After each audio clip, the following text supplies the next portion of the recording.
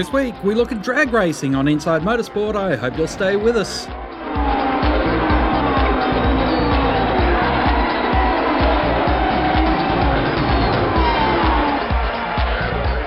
Matt Forbes has just unveiled a brand new beast for his 2014-15 campaign on the Australian drag racing circuit. And the Corvette, it's been getting a lot of attention and turning a lot of heads. Certainly has, Craig. It's a quite unique vehicle to the drag strips in Australia, that's for sure. Can you explain to the listener what Roadster, a Supergas Roadster, will look like? Right, the Supergas Roadster, basically it's a 1957 Corvette and it's a topless model, so a convertible, for want of a bit of a word.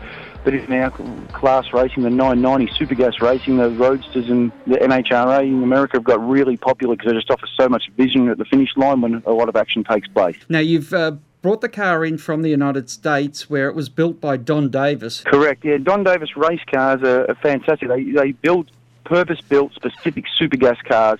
The chassis are designed to react. We run on a Pro Tree, so all the ambers flash together. They're designed to react and flip the wheels up out of the beams. And then when the throttle stop comes off, about 300 foot into the run, they've got a big tyre in the back, a 3316, and the chassis responds to the 1,000-plus horsepower big block motors and chase down for a really big top-end mile-an-hour charge. How did you make contact with him to be able to make the purchase? Well, my original car was a Don Davis 27 Ford Roadster that I've had a lot of success with when we won the championship in the Nationals with last year. And Tommy Phillips has been, an idol of mine, a bit of a mentor for the past few years. And I've stayed in contact with him, and I always wanted to step up to a Corvette Roadster. And he was at the Las Vegas race in November last year, and he called me and he said, "Matt, I've worked out a new deal with Don Davis Race Cars to get a new car. If you want to buy the 57 Vet, it's yours." So the deal was done then, and we've just shipped it in and got all the vinyl wraps done and just released it recently. Going into defend your Australian Championships this year, it's going to be a bit of a sorting out period. You'll be going there with a car that you might not always know what it's going to do next. Exactly right. We're leading the points at the moment, and we've got 3 rounds left before the finals, so we're in a really fortunate position because we haven't dropped the round since, 12 months. We've been on a really hot streak. The new car, the main difference getting used to this is the mile an hour. It'll run 165 plus mile an hour at 990, so if we take a bit of power out early in the run, then we'll chase it. So it's probably going to be the fastest Supergas car in Australia. So it's probably the passing speeds in the top end are probably going to, just getting used to. These cars are meant to drive like a limousine. I haven't driven this Corvette yet, but they say they drive fantastic and respond well. But it's just a passing speed. Most Supergas cars in Australia will run 145 to 150 mile an hour. We're going to be about 165 plus, so we're going to be right up there. You run on a triple amber tree, so it's a straight down the line drag race. Exactly right. So well, in Supergas, what we run to a 990 fixed index. So basically, it's a first to the finish line without going under 990. Our cars are capable of running much quicker. They've got a lot more horsepower. This Corvette will run into the 7-second range if you let it eat and let it run all out.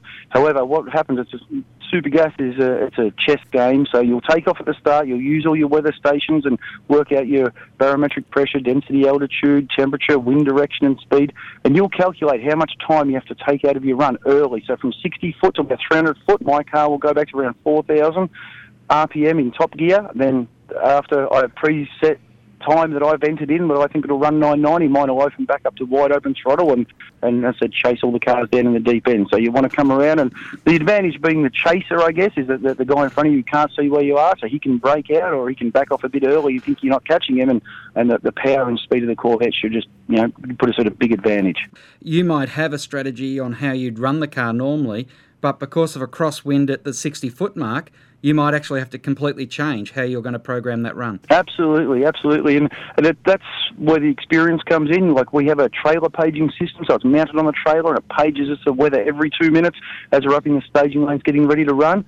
But also about your experience of being a race car driver, things have got to look right. So you'll take off down the track, and sometimes things don't look right. So we'll have overrides in the car. I can press a button to take a bit of time out, and you'll get to the finish line, and sometimes you'll know you're on a fast run, and as silly as it sounds, you can hit the brakes and send the other guy through, and you still win because you know you're on a fast run. So it all comes down to making sure it looks right at the finish line, and there's certainly a lot of strategy and a lot of tactics involved. It's exciting. We love that style of racing because it's a really thinking man's bracket. When you're talking about the power plant on this car, it's quite unbelievable. 9.8 litre V8 and the horsepower figures must be staggering. Yeah, it's fantastic. It's one of our associate sponsors in Sunset Racecraft Racing Engines out of Lubbock, Texas. They do 500 of these top sportsmen or super gas big block Chev motors per year. We've got a 598 cubic inches, makes over 1,100 horsepower, 1,150 horsepower mark, and it's got pretty much the best parts money combine it for the style of racing we're doing. It's going to be super powerful. Flat out, it would run in the 7-second range at over 170 mile an hour. Well, you're mentioning your sponsors there, and of course, buying these new cars, getting them all set up, doesn't come without the financial support. And definitely, Lucas Oil products have just been fantastic to me. Their products are second to none. I first met the director of motorsport for Lucas Oil Products at the Lucas Oil Open Day in Corona in California 2 to 3 years ago, and Tom Bogner and I become good friends quickly. He, ironically, has a 57 Corvette Roadster, the same as this car, very similar, with a Sunset power plant, and he's just a great guy. And we got talking about the opportunities. Lucas Oil are a company with a global vision. They want to expand into all new markets. We have a Lucas Oil Products of Australia program where a lot of retailers are getting on board and selling the product and realising how good it is. We want to be part of their advertising campaign, so we put it on the 27 roads. So went and done a lot of promotional work for them, and had a great run and won the championship and become number one. And since then, we've purchased a Corvette, been back to America a few more times, speaking with the guys, and then Tom said, let's come out. We want to extend your program. We want to help you out. We want to be with you for years into the future. We're doing a great job. So we're really fortunate. We work hard at what we do, but we're just really fortunate. Lucas Oil products they're just fantastic. Now, obviously, you're moving out of the National Championship car into the brand new car, which you hope will cover you much, much further over the next few years. What happens to the old car? Because do you sell it overseas? You surely don't want one of your competitors jumping into such a good car that you're handing over. Yeah, absolutely. The car is for sale. I'm going to take it to Mildura at this stage in September. We've got a race meeting up there, and that 27 has just been deadly on the 8th mile track. So we're on the short tracks. We'll take that up there. The big block, the 1,100 horse, will be a bit too much to slow down for the 8th mile track, so we'll take it up there. But it is on the market. I've had a bit of interest from overseas that would like to send the car back to the US. But yeah, there's a few local competitors pretty keen to step into it as well. So we'll just see what happens. But it's got a bit of sentimental value, so I'm pretty keen to put it up on my rafters at work at the moment and just keep hold of it because it's won me so many races. Yeah, probably the best deal you could find is sell it back to the States and then get the contract to drive it over there as well. Whenever you can split your seasons, it's always a good thing. Yeah, never say never. I've spoken to Tom Bogner from Lucas Oil Products, and he drives a Jet Dragster as well.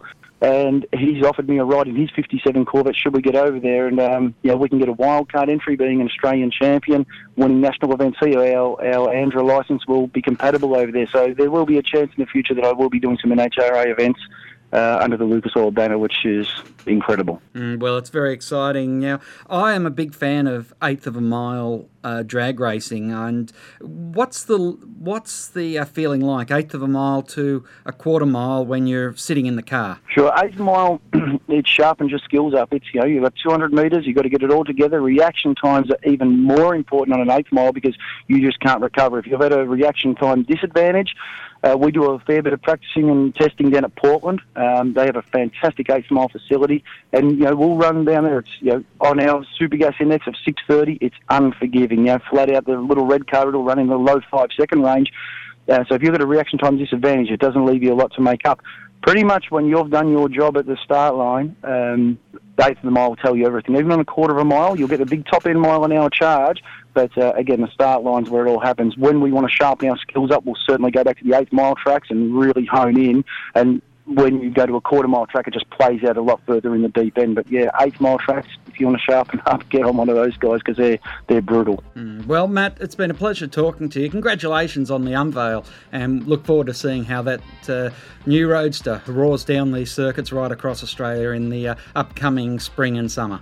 Excellent, Craig. Thanks for having me. It's been a pleasure. That's all we have time for this week on the show. Until next time round, keep smiling and bye for now.